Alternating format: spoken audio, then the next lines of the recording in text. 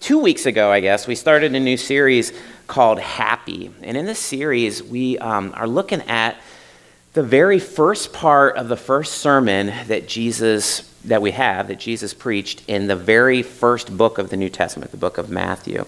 And it's a sermon called the Sermon on the Mount. So it spans 3 chapters in the book of Matthew. And we've talked about it the last couple of weeks, giving you a little context. The context is important. So the people that Jesus is talking to, there was this crowd that had gathered around him. And it was a lot of hurting people. You know, Jesus was doing things like healing people, providing food for people, right? So there's this crowd of needy, hurting people that are longing for happiness, that are following Jesus. And so Jesus goes up like on the side of a mountain. So there's a huge group of people. In order for people to hear him, he had to be elevated above them so his voice carried. So he went up on the side of a mountain and he began to teach them.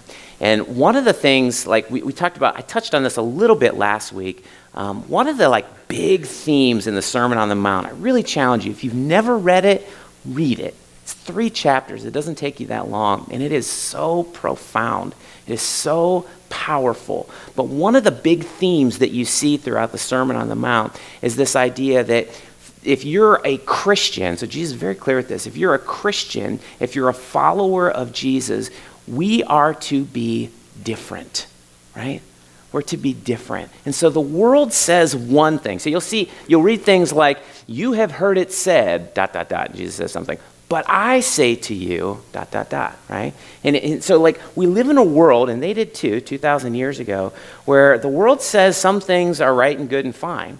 And some of those things line up very well with what Jesus says are right and good and fine. But there's other things that the world says are right and good and fine that are not, right? And so the standard, you'll see this all throughout, the standard that Jesus calls us to in this sermon in particular is a high standard. He's like, if you're a follower of me, if you're a Christian, we're to be different from the world, right? And so in the very first part of this sermon, which is where we're focusing in this series, Jesus starts out, I think this is interesting. The first thing that he starts out talking to people about is happiness, like how to be happy. Because we live in a world where that is a universally desired quality, right, of my life. I want to be happy in my life. And so it's the very first thing that Jesus talks about in this. And so each of the weeks we've been kind of jumping into one of these, they're called the Beatitudes, right? One of these Beatitudes. And all Beatitude means, it's a Latin word that means blessing or blessed, right? Or extreme blessing.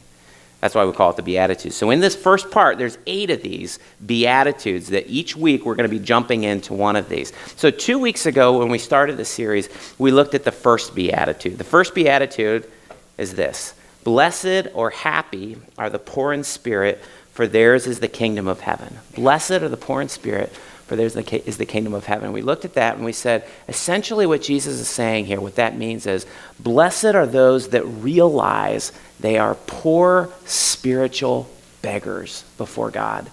Blessed are those that realize that we are spiritually destitute, that we are spiritually bankrupt. Happy am I when I realize that I bring nothing to God that makes me worthy of his goodness and his kindness and his generous love for me, his forgiveness, his peace, his salvation, right? Only when I realize that I bring nothing, what makes me worthy of God's love and acceptance? My hands are empty. I am a poor spiritual beggar. I bring nothing that makes me worthy. I rely completely on the generosity of God. That's what we talked about 2 weeks ago. So important. If you missed that, I'd really encourage you to check that out. These first 2 sermons, the first 2 Beatitudes, are fundamental. They're foundational to the other 6. And so understanding those is so, so important. So that's the first one, poor in spirit. Last week we talked about the second Beatitude. Blessed or happy are those who mourn. This is kind of a weird one, right? Happy are those who mourn, for they will be comforted. And we dug into that and we said essentially what that means is, blessed are those who feel deep inner agony and anguish over their sin, specifically about their sin, for they will be comforted by God. And what we said was, we will never be happy until we grasp and anguish over how sinful we are compared to God's holiness. Like my sinfulness compared to God's holiness. And we said, that is an uncomfortable thought, right? Like it is disturbing for us to sit and think about our sinfulness. But we said, it's only then, like when I grasp an anguish over my sinfulness, it's only then that I realize how much I need Jesus, right? Like when I realize God is holy and he's perfect and he's righteous and he's just and he's good, and I am other than that, right? Like I am different than that. It's only then that I go, man, now I see my need for Jesus. This comfort that he offers us so generously through the Holy Spirit. And then we kind of came back around at the end last week and we said, you know what, when you take a step back, so I think Jesus is talking specifically about grieving or mourning over our sin, but when you take a step back, we said, isn't really everything that we grieve over and mourn over in this life because of sin?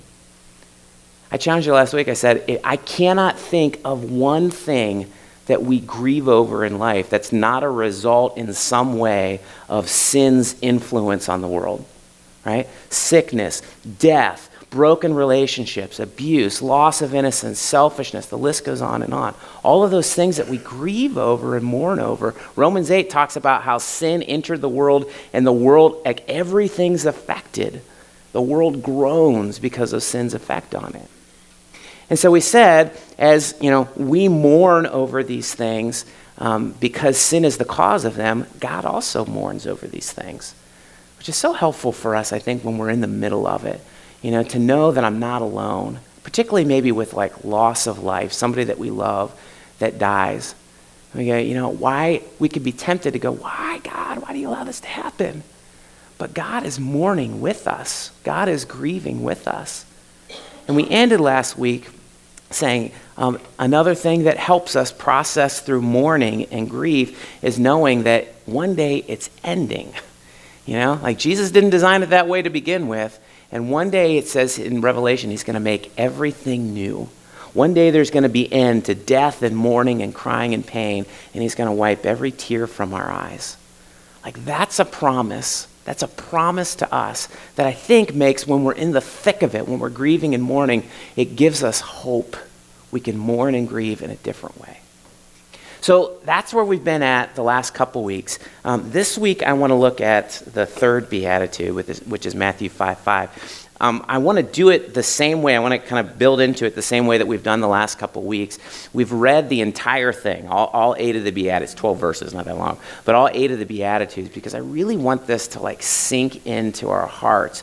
And I want to challenge you again the same way I challenged you last week, the same way I'm challenging myself, and that's to memorize these with us.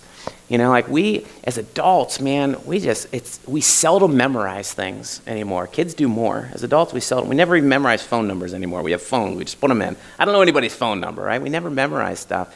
But there's something powerful about having God's word like in us, so that when we're going through those hard things, like mourning, for example, we can remember the promise, the truth, that he will comfort us. Right? So I want to challenge you how I'm doing it each week that we're covering one of those. I'm just memorizing that one each week, adding a new one, memorizing it, adding a new one. So 8 weeks, you got all 8 of those memorized. So I want to challenge you guys to do that again. So let's look at it. So this is Matthew 5, and we'll pick up in verse 1. So this is the very beginning of the Sermon on the Mount. Now when Jesus saw the crowds, he went up on a mountainside and he sat down. His disciples came to him and he began to teach them. He said, "Blessed are the poor in spirit, for theirs is the kingdom of heaven. Blessed are those who mourn, for they will be comforted. Blessed are the meek, for they will inherit the earth.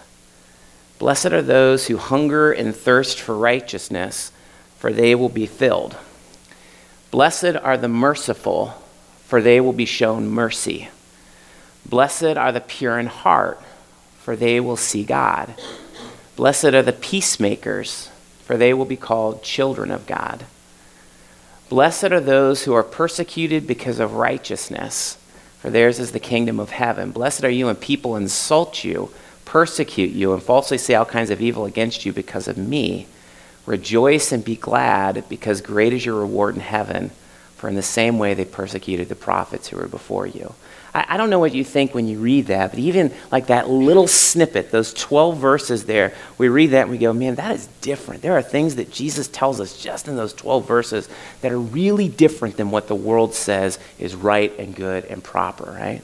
Just powerful stuff. So I want to spend our time here in the third one. So Matthew 5:5. So blessed or happy are the meek, for they will inherit the earth. Blessed are the meek, for they will inherit the earth.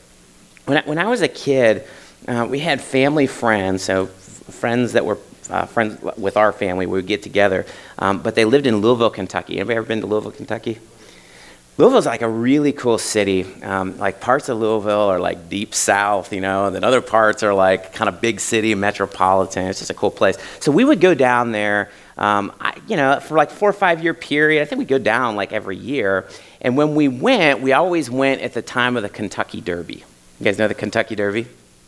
The most exciting 2 minutes in sports. That's what they call it, right? Like the big hats the ladies wear, the first leg of the Triple Crown. So this is the biggest horse race in North America, right? So we would go and we'd it was just like a fun time. You were down. We never actually went to the Kentucky Derby, but it's in Louisville, Kentucky. And so, we were down in Louisville and we watched it on TV. So it was like a great 2 minutes of our vacation, like doing this. But it got me thinking about these horses. I'm remembering this memory. I'm thinking about these horses. And I don't know, I recently was close to a horse. I don't know the last time you've been close to a horse. They are magnificent animals. I mean, they are huge and so powerful. They're covered in hair in that you can see every striation of their muscles. I mean, they are just massive, strong beasts. And so I was reading a little bit about them. And so Derby horses at the Kentucky Derby. So it's a 1 1/4 mile track, okay? They finish in 2 minutes. And so their average speed of these Derby racehorses is 37 miles an hour. They run 37 miles an hour for 1 1/4 miles over 2 minutes. So fast. And it's amazing when you think, how much they weigh? 1,000 pounds. About 1,000 pounds. A half a ton. Can you imagine the power it takes to move a half a ton animal that fast for 2 minutes straight, with a jockey on your back? Granted, they are little people. They don't weigh much, right? But you got a jockey on your back as well, and they are just all so the power. Think about the power of a horse. In fact, it's so impressive that the way today that we measure the power of our machines is by what? Horsepower, right? And so that started, reading a little bit about this. You get off on a little tangent, start reading this stuff. I have a point with all this, I promise you. I'm reading about horsepower, and a guy named James Watt started this in 1781, and so he had developed the steam engine, and he's trying to get people to buy his steam engine, and so he's trying to show them how much better it is than just using horses to, I think they were grinding grain or something like that, and so he figured out the power that a horse had, and then he figured out the power of his machine, and his machine was the equivalent to 35 horses, and so he said it has 35 horsepower. Right? So that was almost 250 years ago. 250 years later, today, we use horsepower for everything. Like how strong is an engine? How strong is a machine? Well, it's this many horsepower. You go to the Ford dealership down here and you buy a new F-150. It's somewhere between 250 to 450 horsepower, right? And when you hear that, I don't know what you think when you hear that. I think, well, yeah, that's a lot of, trucks are strong, but it's 250 horses. That's 1 horsepower is probably not that strong, right? This is where my mind goes. Do you know how much power is 1 horsepower? I was reading a popular science article about this week. It was so interesting. Okay, so I like to lift weights, right? I like to pump some iron. So one of the most basic lifts in weightlifting is called a deadlift, okay? A deadlift is exactly what it sounds like. I have to be careful I don't rip my pants here. That would be embarrassing, like Tyler Jensen has done a couple times. Anyway, so a deadlift is just what it sounds like. Essentially, you pick up dead weight from the ground to right here. That's a deadlift. Okay, so about 3 feet. You move dead weight about 3 feet up. That's a deadlift. And so a good deadlift, a pretty strong, respectable deadlift in the weight room is 300 pounds. If you could do a 300-pound deadlift, I can pick 300 pounds of dead weight up, move it 3 feet to my hips, then you're a pretty strong person. There's not a ton of people on the planet that could lift 300-pound deadlifts, okay? So imagine this. Imagine you're going to do 5 reps of a deadlift, okay? So even fewer people can do 5 reps without injuring themselves, right? So imagine you're going to do 5 reps of a deadlift. So essentially, you're moving 300 pounds up 3 feet 5 times. So a little quick math here, that's 1,500 pounds. I've moved 1,500 pounds up 3 feet in a minute, okay? Let's say it probably takes you a minute to do something like that, right? Do you know how much, so that's like the strongest human beings on the planet. Do you know how much 1 horsepower is? It's the equivalent of moving 10,000 pounds up that far in a minute. It's like the average horse is 7 times stronger than the strongest human beings. Like that's 1 horsepower. Why do I tell you all that? Well, listen, this is so interesting to me. So the word that Jesus used here in this beatitude is meek, right? Blessed are the meek, right? This word meek in the original language, in Greek, it's praus. It's praus. And what that means is it had like its origin, it had its meaning in domesticated strength. And so like a trained horse, they would use this word to describe a trained horse. And so horses, we just said it, are like so strong, right? They're so powerful. But an incredibly strong horse can be trained to be meek, to be praus. They're still really strong, right? If a horse is trained, it still keeps all of its strength. It just is gentle, right? It's humble. It's restrained. It's submissive. It's meek. That's what that word meek means. And so meek, in our American English, we don't use that word very often, right? Like I seldom use that word. And when we do use it, we use it in a different way than how Jesus used it. And so when we use meek, so I remember learning about it, I think in church as a kid, and the word that I learned that was the equivalent was weak. Meek, weak. I think because they rhyme, they're easy to remember, right? So we would say to be meek is to be weak or to be timid or to be fearful. That's how we use it today. In fact, I looked at an online thesaurus this week, just looked up the word meek just to see what came up, and those are 3 of the words that came up. That's how we use it. So timid, weak, fearful, that sort of thing.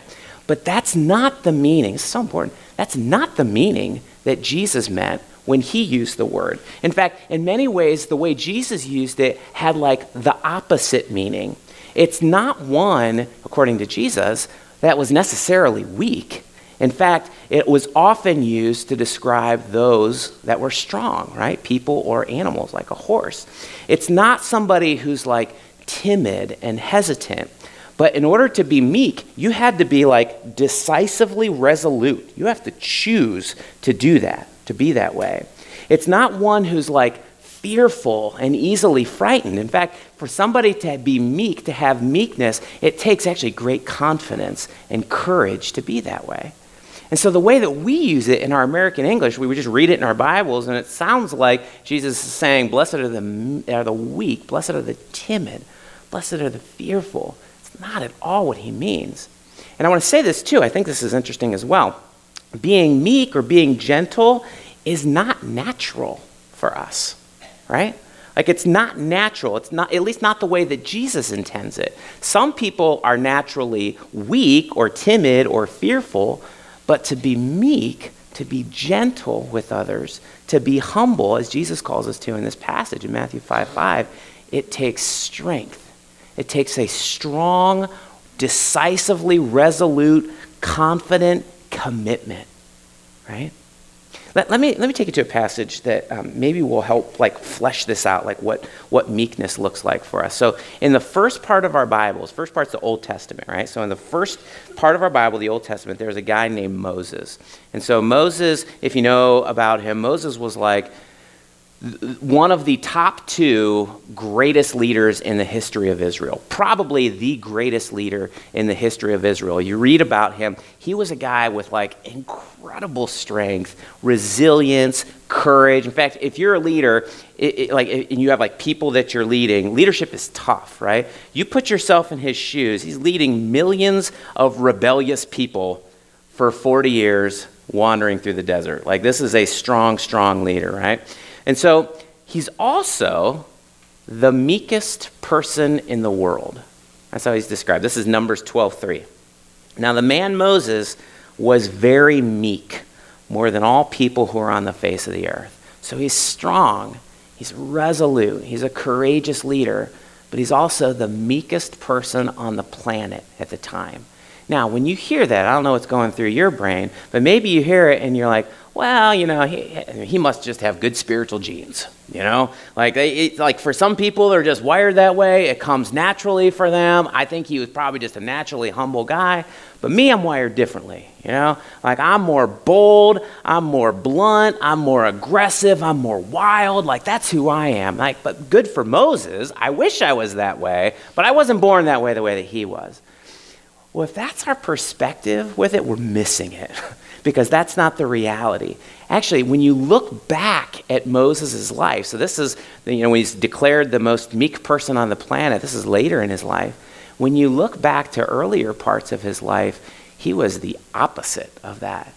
Instead of like a trained, domesticated, gentle horse, he was a wild stallion. A wild stallion. So if you know the story, Moses was a Jew, so he was a Hebrew, but he was raised by an Egyptian. And so, in fact, not even just any Egyptian, but the daughter of the most powerful Egyptian. So the leader of Egypt was Pharaoh. He's kind of like the king, right? And so the daughter of Pharaoh adopted Moses. And so Egypt at the time was like the power. They were over Israel, right? They were over the Jews. Okay, so they were like oppressive over them. And at one point, Moses, the like wild stallion in him, acts up. I want to read this to you. So this is the same guy that would later be called the meekest person on the planet. Ready? This is Exodus 2.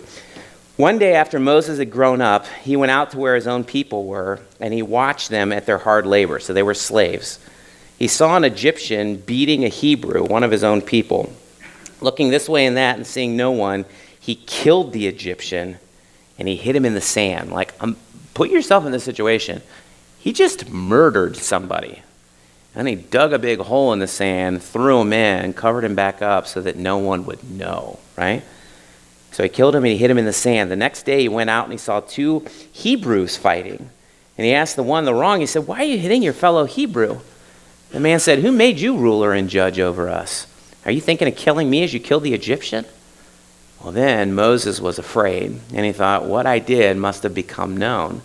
When Pharaoh heard of this, he tried to kill Moses, but Moses fled from Pharaoh, and he went to live in Midian. He was about 40 years old when all this happened, by the way, which is interesting.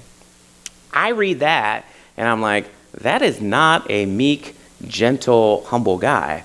You know, that is not a domesticated, well-trained horse. That is a wild stallion who is out of control. And it's interesting, Moses spends the next 40 years, so he goes out there when he's about 40, he spends the next 40 years essentially hiding in the wilderness. And during that time, God's working on him. Like, God's shaping his heart. And if you know the story, eventually God calls Moses out of the wilderness. He appears to him in a burning bush so that he would return to Egypt and help free his people from the oppression of the Egyptians. And when he returns, he is a different man. He goes from being this wild stallion to being the meekest man on the planet. That's meekness. It's not, so let's pull some things out of this. Let's pull some points out of this. Here's the first thing. Meekness is not natural. Meekness is not natural. None of us are naturally meek. None of us have, like superior spiritual genes. None of us is just born that way. It is not, meekness, humility, gentleness with others is not natural. And we're not conditioned for it either, right? Like, think about how our culture, like what our culture teaches, what our culture conditions us for. In many ways, the things that we're conditioned for culturally are like the opposite of meekness, right? I like how our Norton campus pastor, Dan Gregory, he was talking about this, and he said this. He said, in our culture, we have different beatitudes. In our culture, we say, happy are the strong, they survive. Happy are the loud, they're heard. Happy are the pushy, they get what they want. Happy are the arrogant, they get noticed. Happy are the aggressive, they get ahead. Right? Like we live in a culture that there's a lot of wonderful things about our culture, and there's a lot of things that are like very different than what Jesus says. Another guy, Don McCullough, I like how he says this. This is funny. He says, meekness, let's admit it. We don't like the word.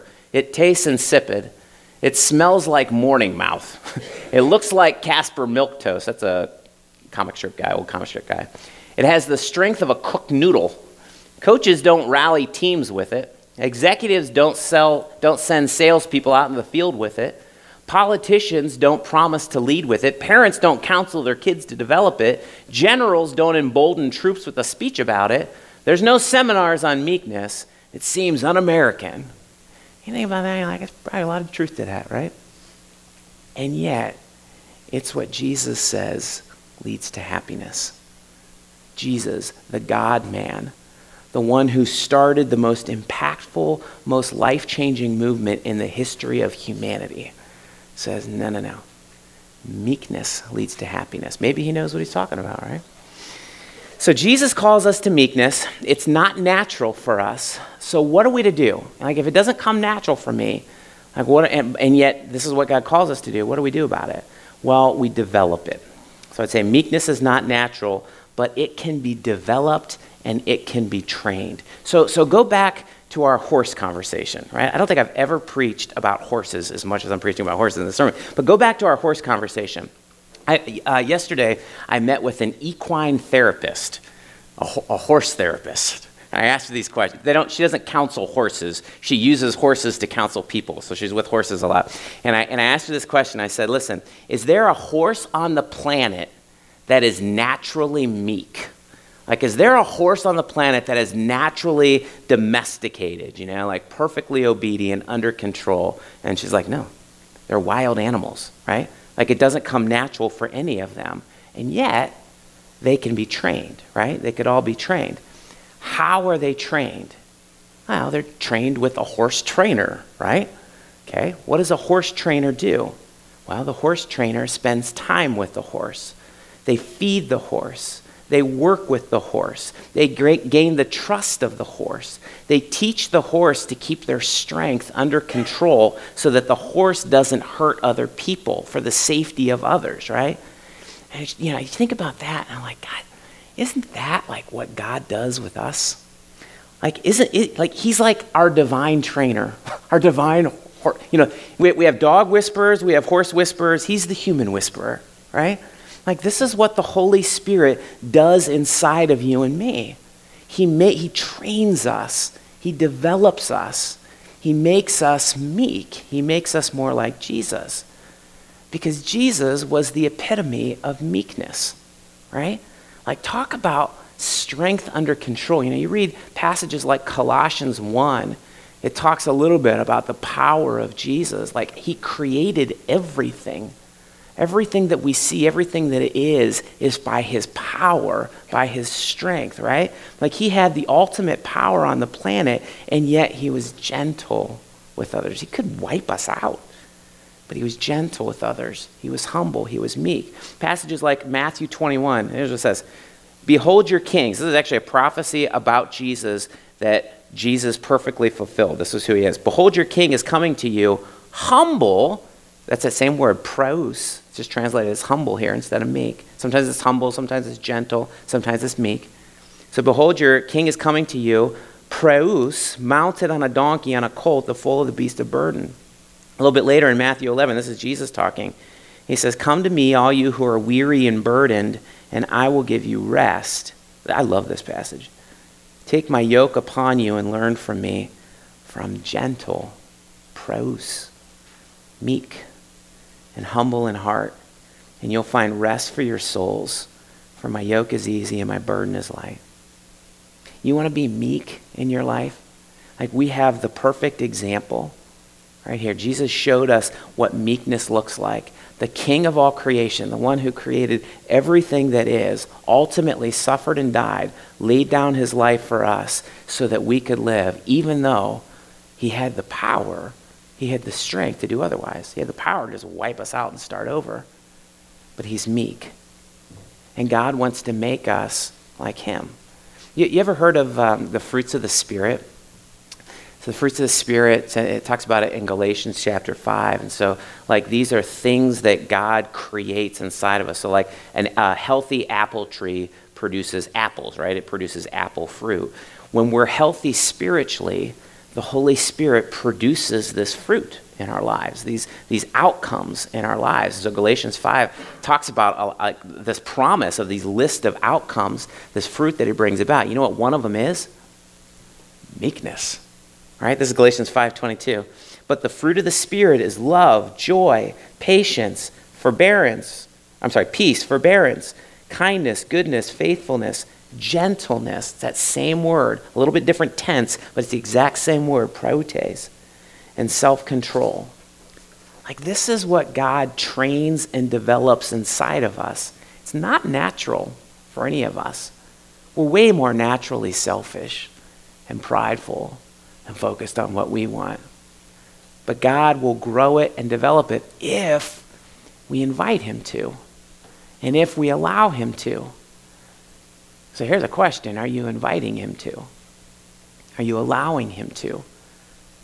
Because like those 11 kids this week that made decisions to follow Jesus, they are not just going to automatically become wonderful little meek children that will one day turn into wonderful meek adults. Like it doesn't just happen. We have to allow the Holy Spirit to work in us. We have to invite the Holy Spirit to work. And in those moments when we want to act selfish and put my needs in front of other people, I remember my commitment and I allow the Spirit to help me make the decision instead of just me. Let me say one other thing here. So go back to the horse metaphor. I don't want to beat a dead horse, but go back to the horse metaphor here. I just thought of that last service. That was so good. So in order for a horse to become domesticated, right? In order for a horse to become trained, to become meek, praus, what has to be broken in that horse? It's will, right? You ever heard of that? Like you got to break a horse in order for a horse to become tame. Its will has to be broken, right? Guys, it is the exact same thing with us. Meekness is not natural. It can be developed and trained when our will is broken. Do not forget the first two Beatitudes here. Like Jesus is very intentional with the order with which he brings these, with which he teaches these. Don't forget the first one, being poor in spirit and mourning over our sin. What are those all about? Our brokenness, right? I realize how spiritually bankrupt I am. I realize how much my life, my thinking, my actions, like how much sin is like intertwined with all of that. And I go, I am a mess. I'm a mess. I need Jesus. I can't do it on my own. I've lived my life doing what I want to do, and look at how many people I've hurt. Look at the messes that I've caused. And we go, God, no longer. Not my will, but yours be done. Like that's brokenness. Just like a horse that's a wild stallion has to have its will broken in order to be domesticated and tamed, we are wild stallions that have to be broken before God, realizing that we are spiritually bankrupt, realizing, like agonizing over the depth of our sin in order for us to become meek, in order for us to become like Jesus. Meekness doesn't come natural. It's what God does inside of us when we allow him to. Not my will, but his. And I'll end with this. So just like all of the Beatitudes, this one has a promise attached to it, right? All of them have, blessed are the ... for theirs is the. There's a promise attached to it. So this one does too. So blessed or happy are the meek, for they will inherit the earth. Who will inherit the earth? Like who has a future inheritance? The meek, right? I like how a guy named Alan Ross, Dr. Alan Ross, says it. He says, it's not the powerful despots. It's not the ruthless tyrants. It's not the manipulative schemers that possess the earth. It's possessed by the meek. And guys, listen, sometimes we can be inclined or pressured to think that I gotta get mine. I gotta provide for my family. I gotta plan for my future. And so I gotta take charge, I gotta exert my will. I have to manipulate and control the situation. It all depends on me to make things happen. Somehow we can get that into our thinking. I think because we're culturally told that, when God says, no, that's not who has an inheritance one day. That's not who has the future. It's not the strong that inherit the earth. It's not the aggressive that inherit the earth. It's not the people that go out and get theirs that inherit the earth. It's the meek. It's those that are gentle with others. It's those that are humble and broken and submissive to other people. Let me end by just asking you a few questions. Here's the first one. Does this describe you? If we were to ask somebody else, would they say, yes, that's who they are? Are you pursuing meekness in your life? Are you pursuing gentleness with others? Humbleness? Are you pursuing brokenness? Submission to other people? And how about this? I think this is a very legit question. Do you want that to describe you? Because if I'm honest, I had many years of my life where I did not want to be described as a meek person. I wanted to be described as a strong person. Probably starts because I'm so short, and I thought, if I'm going to be short, I'm going to be wide and strong, And I always wanted to be, I had this infatuation with strength. But it wasn't just physical strength. It was I wanted to be aggressive. I want to be somebody who's known to, take charge of things. I had no desire to be meek. Do you desire meekness in your life? If so, are you inviting and allowing God's Holy Spirit to do that, to develop that, to train that inside of you? Do you trust him when he says, this leads to happiness? We live in a world that says, no, happiness is when you get what you want. Happiness is getting your own way. Happiness is comfortability. Happiness is all of these things. And Jesus is no. It's counterintuitive, I know. Happiness is actually when you elevate other people. When you don't use your strength to dominate people. You submit to them. And when I do weddings, I always talk about submission. It works really well in marriage, right? You know what submission is? Submission is yielding in love to another. It's all about meekness, submission and meekness.